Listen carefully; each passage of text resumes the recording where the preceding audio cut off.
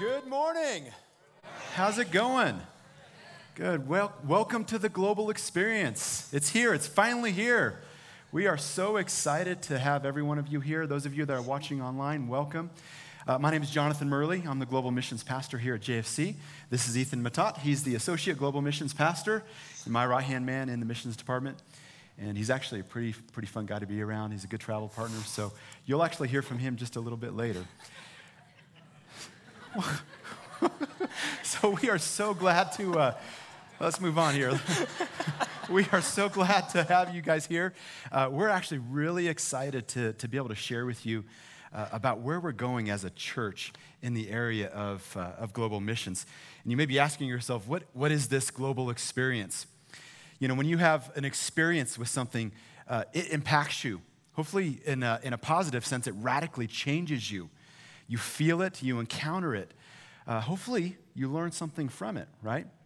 So the global experience is our opportunity as a church to feel, to encounter, and to find out what God is actually doing in our church and through our church in the area of global missions. And even just outside the walls of this campus here and at our Lakewood campus, you may have seen a tent that's out there. It looks like a shack. You can actually experience the world without leaving it, without a passport.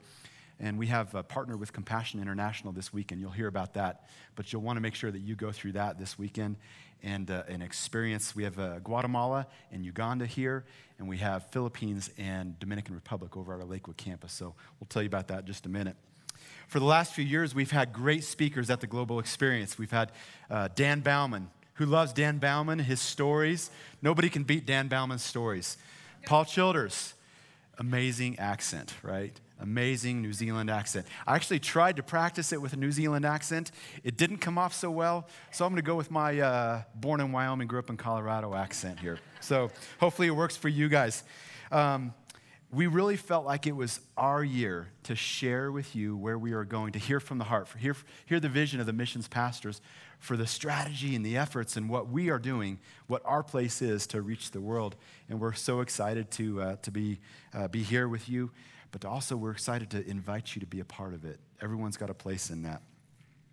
I'm going to start with one overarching premise that we have in the missions department, and one that we want to lay out today for you in the message to start this week of the Global Experience. If you're an academic, it's our thesis statement, so to speak. Check this out. God has created the church at large, the global church, to be the primary mechanism to reach the lost and unreached around the world. And he has given each person the unique task and privilege to be part of his story of redemption. This church, the church across the street, the church down the road, the global church, he's given the church the role to be the primary mechanism to reach the lost. And he's given each of us, those that are watching online at the campuses, each of us that are here, he's given us the role, the unique task of reaching the world. Before we get too far into that, though, I want to tell you how you have already been reaching the world. Check this out. I've been the missions pastor for more than 4 years, and we've taken nearly 40 short-term teams around the world. We have 2 teams that are leaving in a few weeks. We have one that's going to Belize, and we have a team that's going to Southeast Asia, and they're going to minister to people from all over Southeast Asia. They're doing worship for a conference that's there. We're excited about that. On Tuesday night, you can hear about what we have going on for 2016. By the way, you have a boarding pass on your seat. If you come to that, you have an opportunity to win a $500 credit, a $1,000 credit, or a free 2016 JFC mission trip. So you don't want to miss Tuesday night. A couple of months ago, you heard of a team that was going to India, a team of young adults. I don't know if you guys remember that. But we sent a team of young adults to work with children that were rescued out of the red light district in the state of Maharashtra. And when you heard about this, you gave more than $25,000 to the efforts there. $25,000. Probably my favorite thing that happened this summer was actually at VBS. Our VBS, the theme of it was Everest. It happened in June, but how many of you remember what happened in Nepal in April? There was this massive earthquake. So we brought this to the kids and we said, hey, this is your opportunity to touch the world. And guess what these kids, like little kids to no more than I think 3rd or 4th grade, guess how much money that they gave? $7,000 to the relief and evangelistic efforts that were carried out by one of our partners, Charlie Pisarek, in his ministry, Relevant Expeditions.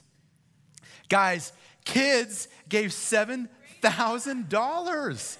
That is amazing. That is amazing. I just appreciate it about our church, how giving you are. So thank you for that. Actually, when you give your tithe, we actually take a tithe of at least 10% and give that to missions. And we're therefore able to support missionaries, 13 missionaries in Central and South America, in Africa, in Europe, and in Asia. And you hear about those at our missions moments that we have every once in a while. So that's amazing. I could actually take this entire service and tell you about how you have given. But on behalf of us in the missions department, because we get the fun job of actually telling people, hey, you got $7,000, you got $25,000, and it blesses them. But on behalf of the people that benefited from that, thank you so much for being generous. One of my favorite quotes about the Bible comes from Dr. Nina Gunter. She's a missiologist, and she says it this way: if you take missions out of the Bible, you won't have anything left but the covers. If you strip God's mission out of the Bible, there won't be anything left but the thing that encloses that. And it starts in Genesis with the God who goes after two sinners to bring them back into relationship with him. And it goes all the way through the Bible to Revelation, where it says, speaking of Jesus, your blood has ransomed people for God from every tribe, every nation, every language, and every people. If you take missions out of the Bible, you won't have anything left but the covers.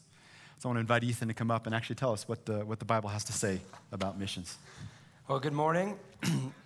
My confidence is through the roof this morning, finding out that I am actually kind of fun to be around. So thank you, Jonathan.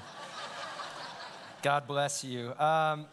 If you hear the word missions, if you're anything like me, the word missions or missionary, you may feel overwhelmed. You may feel intimidated. It might be like, here comes a guilt trip. And that's not the tone we want you to hear this morning. I know for me growing up, I thought pastors are the varsity Christians, which I have successfully disproved. And missionaries are the super varsity Christians, right? Like those people live in other countries. They're living these crazy lives in these crazy places. And today I want to make this accessible to all of us because missionary is not a word in the Bible. You'll never find it in there. Missionary is a way of life. Mission is a way of life. And we are all unified and invited into God's mission. So let's go to the Bible. I put in your notes Genesis chapter 12, and I highlighted two things from the first three verses, but let me read the passage to you real quick. This is the call of Abram, who becomes Abraham. Most of you know his story. It says, the Lord had said to Abram, leave your country, your people, and your father's household, and go to the land I will show you. I will make you into a great nation, and I will bless you. I will make your name great, and you will be a blessing.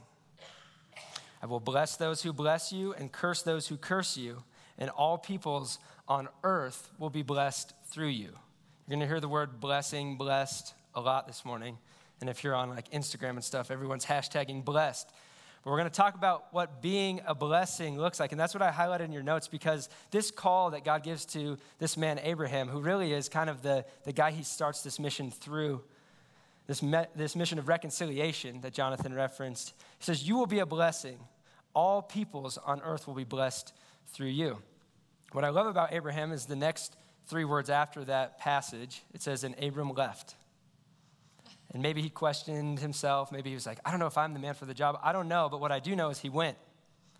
He had the faith to follow after God and the willingness to jump into the mission of reconciliation. I know for me, that's about all I have to offer as being a willing guy, but I have that. So he tells him, you're going to be a blessing, and when they make a covenant later, they seal this deal. God says to him, puts this in a little different terms. He says, through your offspring, all nations will be blessed. All nations meaning all people groups, which sounds like a crazy promise to a guy who is currently not even able to have a son, right? You know that story. But we know that Israel comes from Abraham, this nation that we hear about all through the Old Testament. We hear about them in the news all the time, God's chosen people. This nation that God has shown himself to, but also that he shows himself through to the world. And there's wars and there's kings and we hear, these crazy stories. And all along there's these echoes and whispers of this call that, hey, we're God's people. We're to be a blessing to the world. Our father Abraham was called to bless the world. His offspring will bless the world. And then we see the fruition, the culmination, this promise kept, answered on the cross. When the offspring of Abraham, the other side of his family tree, go to Matthew 1 and check it out, Jesus Christ, his offspring, blesses all people through his blood. The promise is answered. And then Jesus doesn't just grab his buddies and say, all right, guys, I took care of business. Let's get out of here. See everybody else later. He actually revamps the call that Abraham had. There's actually a kind of unifying mission going on here all through the Bible as God's people that we are invited into.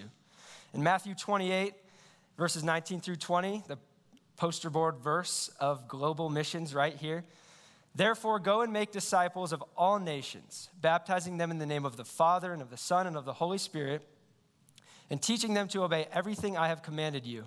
And surely I am with you always to the very end of the age. Jesus says, you as God's people have been called to be a blessing to the world. You've been blessed to be a blessing. And I am that blessing. You've walked with that blessing. You've seen that blessing bleed for you. And you've seen that blessing rise to give you new life, to reconcile you back to your Father. Now go share that. It's the commission that we have. And these disciples lived it out. We're here today worshiping because they took the commission and went for it. In 2 Corinthians 5, it says that we all, followers, are ambassadors of Christ. That we carry the ministry of reconciliation. That we get to share the good news in a world full of bad news. That's who we are. We're called to be a blessing. We're commissioned to share the love of Jesus around the world. And Jonathan talked about Revelation. It says, with your blood, you purchased men for God from every tribe and language and people and nation. We hear every tribe, tongue, all those things. Revelation 5, this passage, it points us to know that at the end of this age that Jesus promised that he will be with us too, that there will be people from every people group on earth worshiping him, knowing their Savior, having been reconciled back to God. And how do we get from point A to point B? Us, people. People that answer the call, people that jump into the commission. And maybe you look at Peter and John and Paul like me and think, man, like super varsity Christians, you know, or you look in history at Mother Teresa or William Wilberforce, Dietrich Bonhoeffer, these people who changed the times they lived in, who changed culture, and you think, wow, wish I was like that. Well, those were gifted people, absolutely, amazing people. They were also just as sinful and flawed as any of us. But I believe that we know who they are, and they changed the time they lived in because they answered the call. They jumped into God's story and his mission. And I put a challenge in your notes. It's what I challenge myself with. It says, is God's glory being made known through lost people being found more important than my or your blank? I challenge myself with this all the time. Is God's glory, our people coming to know Jesus, is that more important to me than my time or my plans that I can draw up or my comfort, the little life that I could dream up? Is it more important to me? Because I'm saved. And I think that's what these guys realized when Jesus said this. They're like, man, he came for us and he gave us the ultimate blessing that we've been hearing about that was promised to our father Abraham, and now we've been blessed. So what do? We go change the world. We go tell people the blessing that has come for them, and they step into it. And it's for all of us. David Platt says, God involves us in his mission, not because he needs us, but because he loves us. So this morning, I hope the tone you hear is invitation, not obligation. I'll close this part with this passage from a guy named Bob Goff. It says, if you want to know the answer to the bigger question, what's God's plan for the world? Buckle up. It's us. We're God's plan, and we always have been. We aren't just supposed to be observers, listeners, or have a bunch of opinions. We're not here to let everyone know what we agree and don't agree with, because frankly, who cares? Tell me about the God you love. Tell me about what he has inspired uniquely in you. Tell me about what you're going to do about it. And a plan for your life will be pretty easy to figure out from there. I guess what I'm saying is that most of us don't get an audible plan for our lives. It's way better than that. We get to be God's plan for the whole world by pointing people back to him.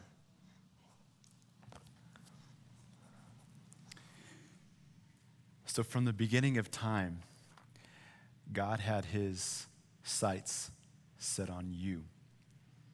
From the beginning of time, God knew you. He formed you in your mother's womb. And he had this amazing, remarkable plan set out for you before you were even a twinkle in your mom and dad's eyes. You know, I love that. You are God's calling. You know, really at the core of reaching the world that's around us, our communities, our cities, our states, and then to the ends of the earth, is actually knowing what God thinks about us. Is actually knowing what how madly in love God is with me. And when I know how madly in love that God is with me, I actually know what God thinks about that person across the street, that person downtown Denver, that person over in India, that person down in Bolivia. I know because I know what he thinks about me. That's pretty amazing, isn't it? So I made the statement just a little bit earlier. I want to focus on the second part. God has created the church to be the primary mechanism to reach the lost and unreached around the world, and that he has given each person, each of you, those of you that are watching online, myself, each person, the unique task and privilege to be part of his story of redemption. And I want to show you from Scripture that this mission isn't their job for them over there. I want to actually show you from Scripture that God has actually creatively, uniquely, purposefully put together your life to be used for good and for God in the world. And that he actually uses the good and the mundane and the downright ugly things that you and I have in our lives to be used for good in this world, to be used for God, to bring people back into redemption through what Jesus Christ did for us. You know, I remember meeting a few years ago with a woman, and she was going on one of our short-term trips, and she was just crying because her and her husband had lost a son, lost a child, I think when he was 18 years old. And she was just crying, just wondering, you know, just what God could use that with. Little did she know that the place that we were going, childhood death is very common. And God actually used her story, the thing that the enemy meant for harm in their lives. He actually used that for good and administer something to other people that I would have no way of ministering. I've never lost a child. God used that thing that the enemy meant for harm. He used that for good. I want to read this scripture from 1 Corinthians 12. Listen to this. God's various gifts are handed out everywhere, but they all originate in God's Spirit. God's ministries are carried out everywhere, but they all originate in God's Spirit. God's various expressions of power are in action everywhere, but God himself is behind it all. Each person is given something to do that shows who God is. Everyone gets in on it. Everyone benefits. All kinds of things are handed out by the Spirit and to all kinds of people. Love that part, last part. The variety is wonderful. At the core of us reaching the world is a connection and a relationship with the creator of the universe, who spoke and the mountains appeared, who spoke and the oceans filled up, who spoke and stars appeared, who actually named each star because he knows each of those too. But this creator of this massive universe knows each and every one of us. And he loves us, but he also likes us. And he invites us into this plan because we are his plan to reach the world. That's pretty amazing, isn't it? I love how that scripture reads. Everyone gets in on it. Everyone benefits. See, when you do the things that he's calling you to do, when you use your gifts and your talents, when you use the things that you like, when you use the things that you're interested in, when you use the things that you're good at, when you use your education and your profession for something greater than yourself. See, I've known what it is like to live for myself. I've known what it's like to pursue money And I really felt like in the first service we did earlier today that there's a key to what we're talking about here. This thing called full and abundant life. That's not for heaven. That's actually for right here. What is the key to that? There's probably a number of different keys, but I'm telling you that I really feel like God is speaking to us that one of the keys is to live for something greater than yourself.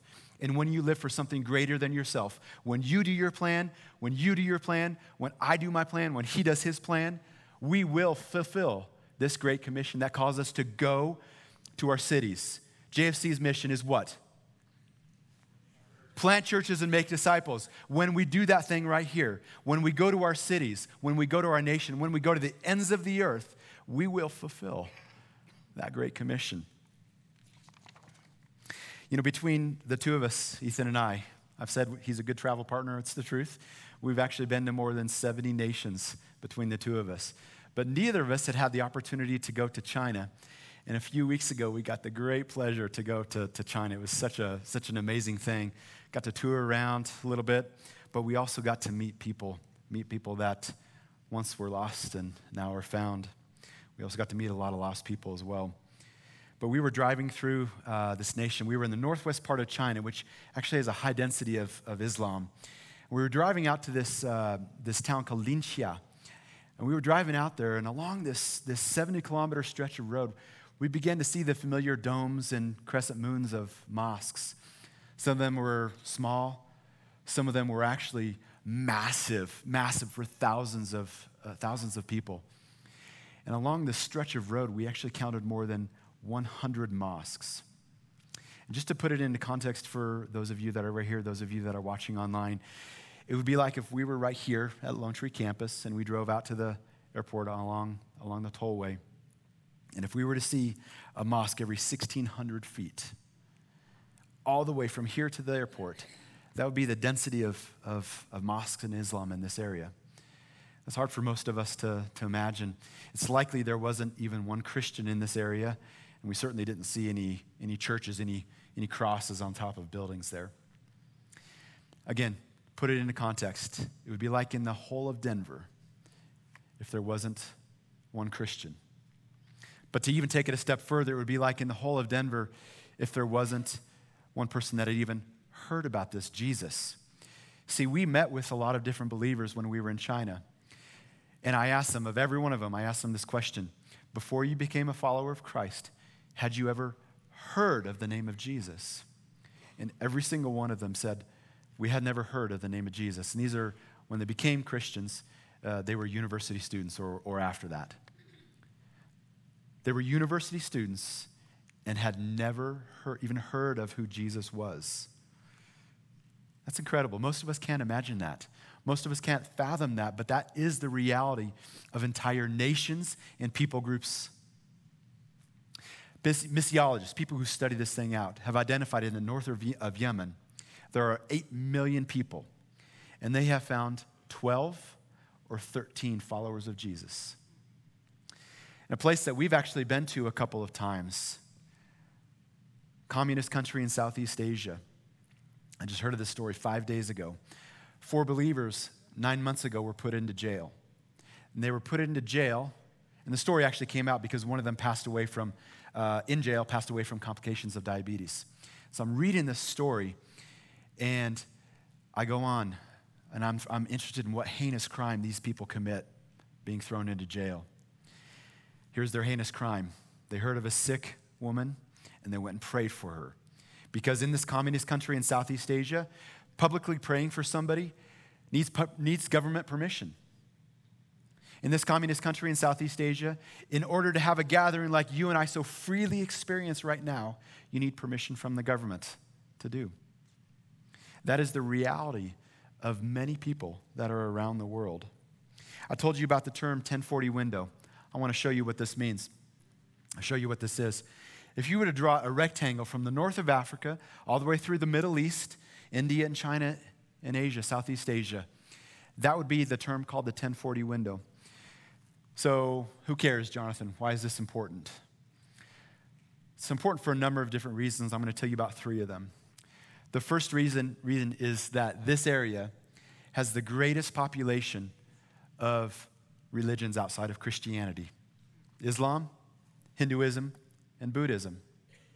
The second reason why this is important is the preponderance of poor. More than 8 out of 10 of the poorest of the world's poor reside in this rectangle right here. More than 8 out of 10 of the poorest of the poor reside in the 1040 window. But probably the most important reason why we should care about this area of the world. We obviously care about all areas of the world. We care about Lone Tree. We care about Highlands Ranch. It's the reason why we invest in planting churches and making disciples, because people right here in our cities matter. But the reason why we should also care about this is that the area, the world's unreached, largely reside in this area. I want to talk to you about this term unreached real quick. If we could throw this definition up real quick. I'll tell you about it. Okay. An unreached. Okay, this is the unreached. An unreached or least reached people is a people group among which there is no indigenous community of believing Christians with adequate numbers and resources to evangelize this group. Plain English, there's no access, or there's limited access to the gospel. There are very few Christians, or there are no Christians. There are very few churches, or there are no churches. In some cases, it's illegal to have church. It's illegal to gather. Christians are persecuted. Followers of Christ are sometimes even put to death. That's why we should care about this area. That's why we should care about this area. I want to teach you a core concept about reaching the world. There are lost and unreached all around us.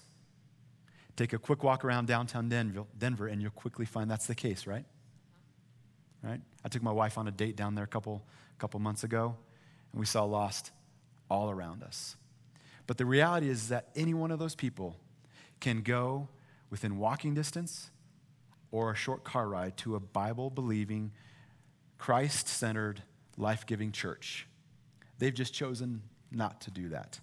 Contrast that with the world's unreached, largely located in this 1040 window, where they don't even have the opportunity to reject the name of Jesus. They don't even have the opportunity to say, you know what, I've heard about that. I've gone to your church. That's not for me.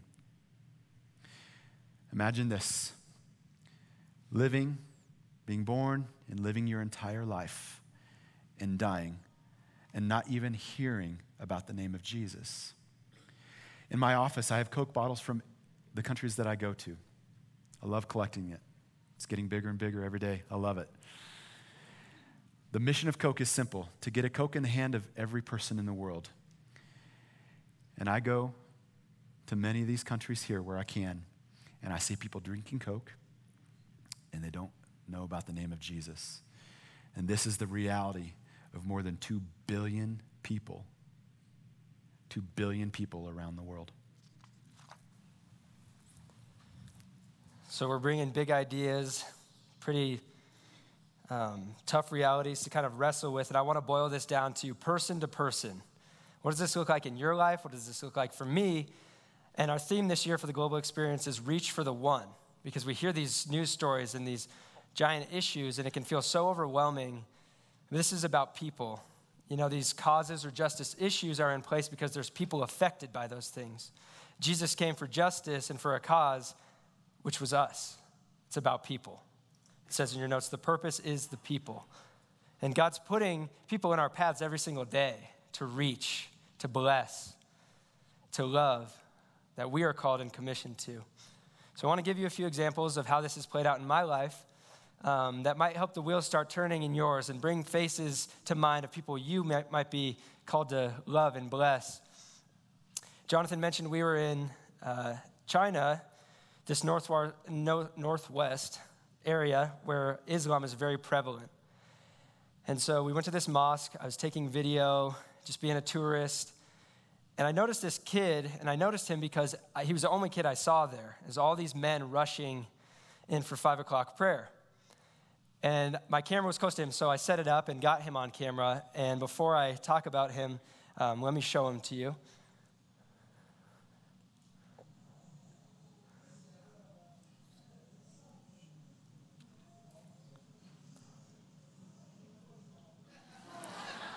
Sweet little guy. ever since this kid has haunted me. And I'll tell you why. I can see him 30 years, 40 years, 50 years from now, right there. The place he lives in the world, the people group he's in, the culture of religion that he's growing up in, this kid's chance to know that his God that created him loves him and has reconciled him home is so small. The chance for him to know that. So he haunts me, but he haunts me in a good way because I believe that God lets us be haunted and makes us experience uncomfortable things because we're driven to do something about it. And that's what he represents to me. This face is the face of unreached people for me now. And I'm asking myself, with my place in life, my resources, my time, the blessing that I have in my life, how could I bless people like him? And you may say, yeah, well, you're a missions pastor. That's your job. True. But you can ask those same questions because you're blessed in different ways than I am. You've got different life experiences, ways that God could use you for those faces that haunt you. I saw this play out. Jonathan mentioned India and a young adults team. This story started 5 years ago for me and a couple of my buddies. We were sitting in a church in Boulder and heard about the reality of what life is like for girls, like the girls right here, growing up in the red light district, who are basically destined, because of the karma culture, the caste system, the Hindu belief system, they're destined to be slaves for their whole lives. So I heard about this, and it haunted me, and I wanted to do something to engage in somebody's story within this.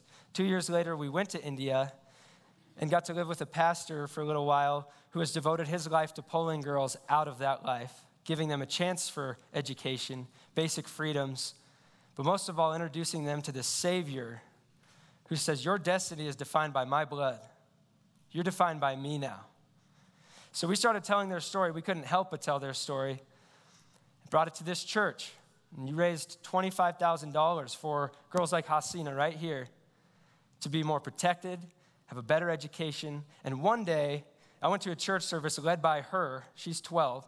I know that these girls are going to jump into the mission and calling that God has for them, and they're going to be a massive blessing to the world. If there's a varsity or a super varsity Christian in the world, it's this girl right here. I can tell you that. And that was just me taking a step, just jumping into God's mission for somebody's life and him doing amazing things. There's a pastor in Haiti that some guys from this church have gotten the opportunity to watch their callings and their mission combined with his, to go to his part of the world where he's living out his call and commission in a place where witchcraft and voodoo are so prevalent, to help him build up his church physically and spiritually. And there's guys going back next year. Amazing, cool, simple stories where we just take a step and God takes our callings and missions and he just blows our minds with what he can do.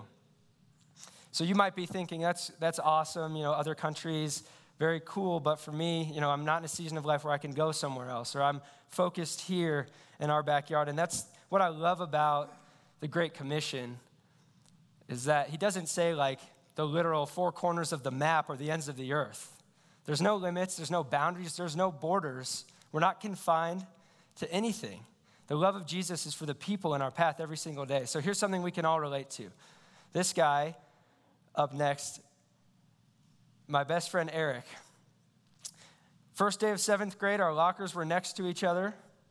We've been best friends ever since. And we're friends because we like sports, like hanging out. But I think also that I realized at a point when God grabbed hold of my heart that he put people and best friends in my life so that I could love them with his love. So that when Eric has gone through hard times, I could be there to try to be a blessing to him, to love him. That he's a part of my calling. And I'm not friends with him with a strategy of, yeah, we'll be friends based on your church attendance. I'm friends because I love this guy, but with a love that Jesus has given me. And he's part of that calling in my life. Or these two young men, I married their sister a year ago. And they're not just two little punk brothers I now have. These are two young men that I'm called to love, to bless, to make disciples of, to help navigate the crazy culture they're growing up in so that they will one day be men who are a blessing, men who jump into God's mission and his call for their lives. And why do I want this for all the people in my life? The love of Jesus, go with me here. Do you believe that freedom is found in his love? That's where we find freedom, right? We want to be free. Jesus offered us full life as well, and I believe that he lived the fullest life, and he laid out a template for us of how to live a full life. Would you agree with that? Yes. Okay? So we want full life. We find freedom in the love of Jesus. And the Bible tells us in 1 John 3:16 that this is how we know what love is. That Christ Jesus laid down his life for us. His sacrifice, the laying down of his life, is the greatest display of love the world will ever know. And you might hear sacrifice and laying your life down and think, well, that's not a lot of fun. I may not get what I want or what I need. And you may not at times. It may be difficult. But if Jesus lived the fullest life, and the fulfillment of his life came on the cross in sacrifice, then there's this great paradox that we find freedom in laying ourselves down. It goes against what we feel like we're supposed to do. And I want my friends to have full lives. And what I've found is that when I've lived in my life with the blessings that God's given me, holding them so close, not wanting to bless anybody else, being God of my own life, wanting everything to be for my benefit, those were the most miserable years of my life. And when God gave me a call and a mission to step into what he's doing, into his story, that is so great, his story of reconciliation, his story of freedom, his story of love, man, my heart started beating. I actually became alive. You can't hear the story of Jesus shedding his blood, your Savior, your Creator, seeing you in your sin, seeing the gap that we create when we sin against him, but saying, no, I'm not going to make you pay. I'll pay because I love you that much, because that's who I am. That is in my character to reconcile you to me. You can't hear that and not be moved. I believe that our faith should demand action. And I don't mean that in a religious sense or an obligation. I mean that if your heart's not beating because Jesus died for you, then check your pulse. Or if that message has grown stale for you, maybe it's time to put it into action. Maybe it's time to see the love of God flow out of you. We don't just come to church to feel good about ourselves or do a good thing every week. There are people in the world who don't know Jesus, and we want them to know Jesus. In the grand scheme, when we look cover to cover in the Bible, eternity is at stake here. That's what this is about.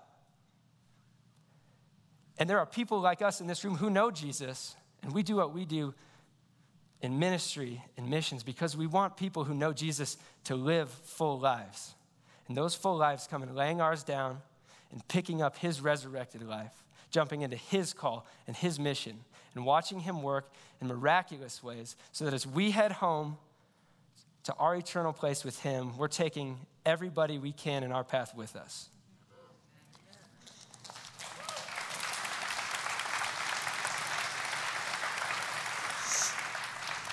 There's something to this for one or more people here. If you're asking yourself, is this all there is to Christianity? Is this all there is? There's something to what we're saying here. There's a key to actually living for something more than yourself. So chew on that. I'm just going to finish up by reading a story. Actually, the story that as a young college student impacted me the most, and it really helped me inspire me to what I'm called to do. It comes from Dr. Paul Brand, who was a surgeon, a British surgeon and missionary to India. And he wrote it in his book, Fearfully and Wonderfully Made.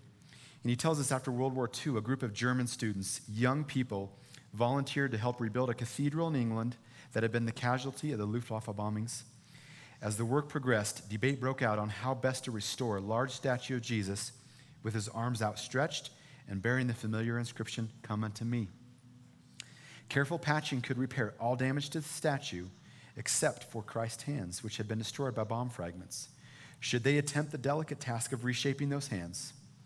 Finally, the young workers reached a decision that still stands today. The statue of Jesus has no hands, but the inscription now reads, "Christ has no hands but ours." No hands but ours.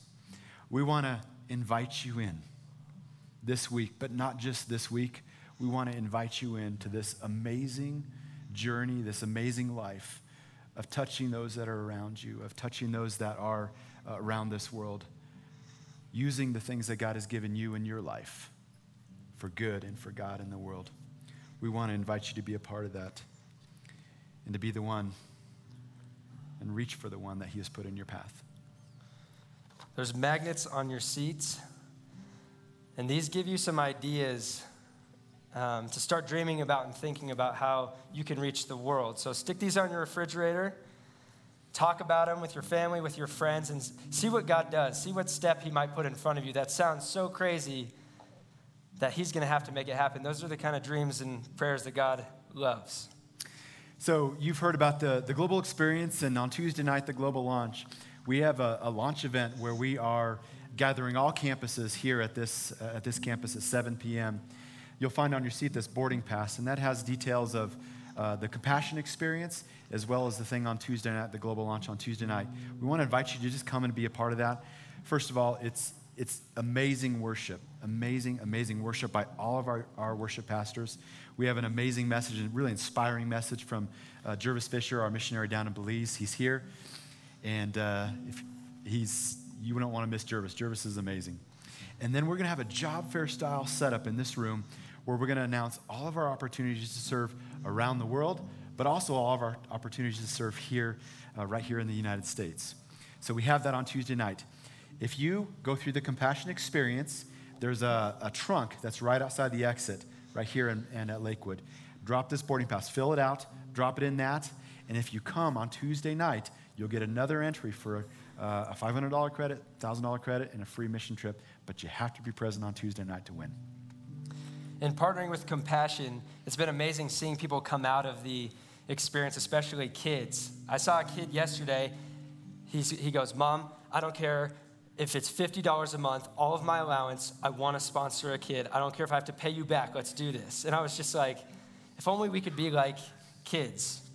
Part of our goal this weekend as a church is sponsoring 350 children through Compassion. And there's probably about that many in this room, so we can do this. 350 kids who need a sponsor. If you want to hear how their story will be changed by you, go through the trucks. Right in the lobby, there are packets ready with beautiful faces that you will impact. You will give them the chance at school and help their family with basic necessities, as well as a place where they can grow up knowing Jesus. So I'm going to ask you guys to consider that and do that. If you feel like you need to go home and pray about it, you don't need to do that because God already told us to do this. God says yes. These are his children. Okay? There's that passage that says, "When I was hungry, you fed me." And I think, in my paraphrase, I think it says, "When I needed a sponsor, you sponsored me." Okay? So, $38 a month. What does that mean? That means you and your family maybe stay in for a movie instead of going to the movies once a month. And you will literally impact, you will reach for the one through a kid like this young man. So, please go out to the lobby, go through the experience. Thank you, guys. Let's close in a word of prayer. Jesus, we thank you that you went all the way, God, to reconcile us to you, that you love us so much. And I pray that that love would just stir in us today, that we would not be able to help but speak about it and act about it, that it would come out of us. I pray that you would inspire individuals in their callings and the people that you're putting in their path to love, to bless. We thank you, Jesus, for the opportunity and that you love us and invite us into your mission, that you involve us in your mission, God, because you love us.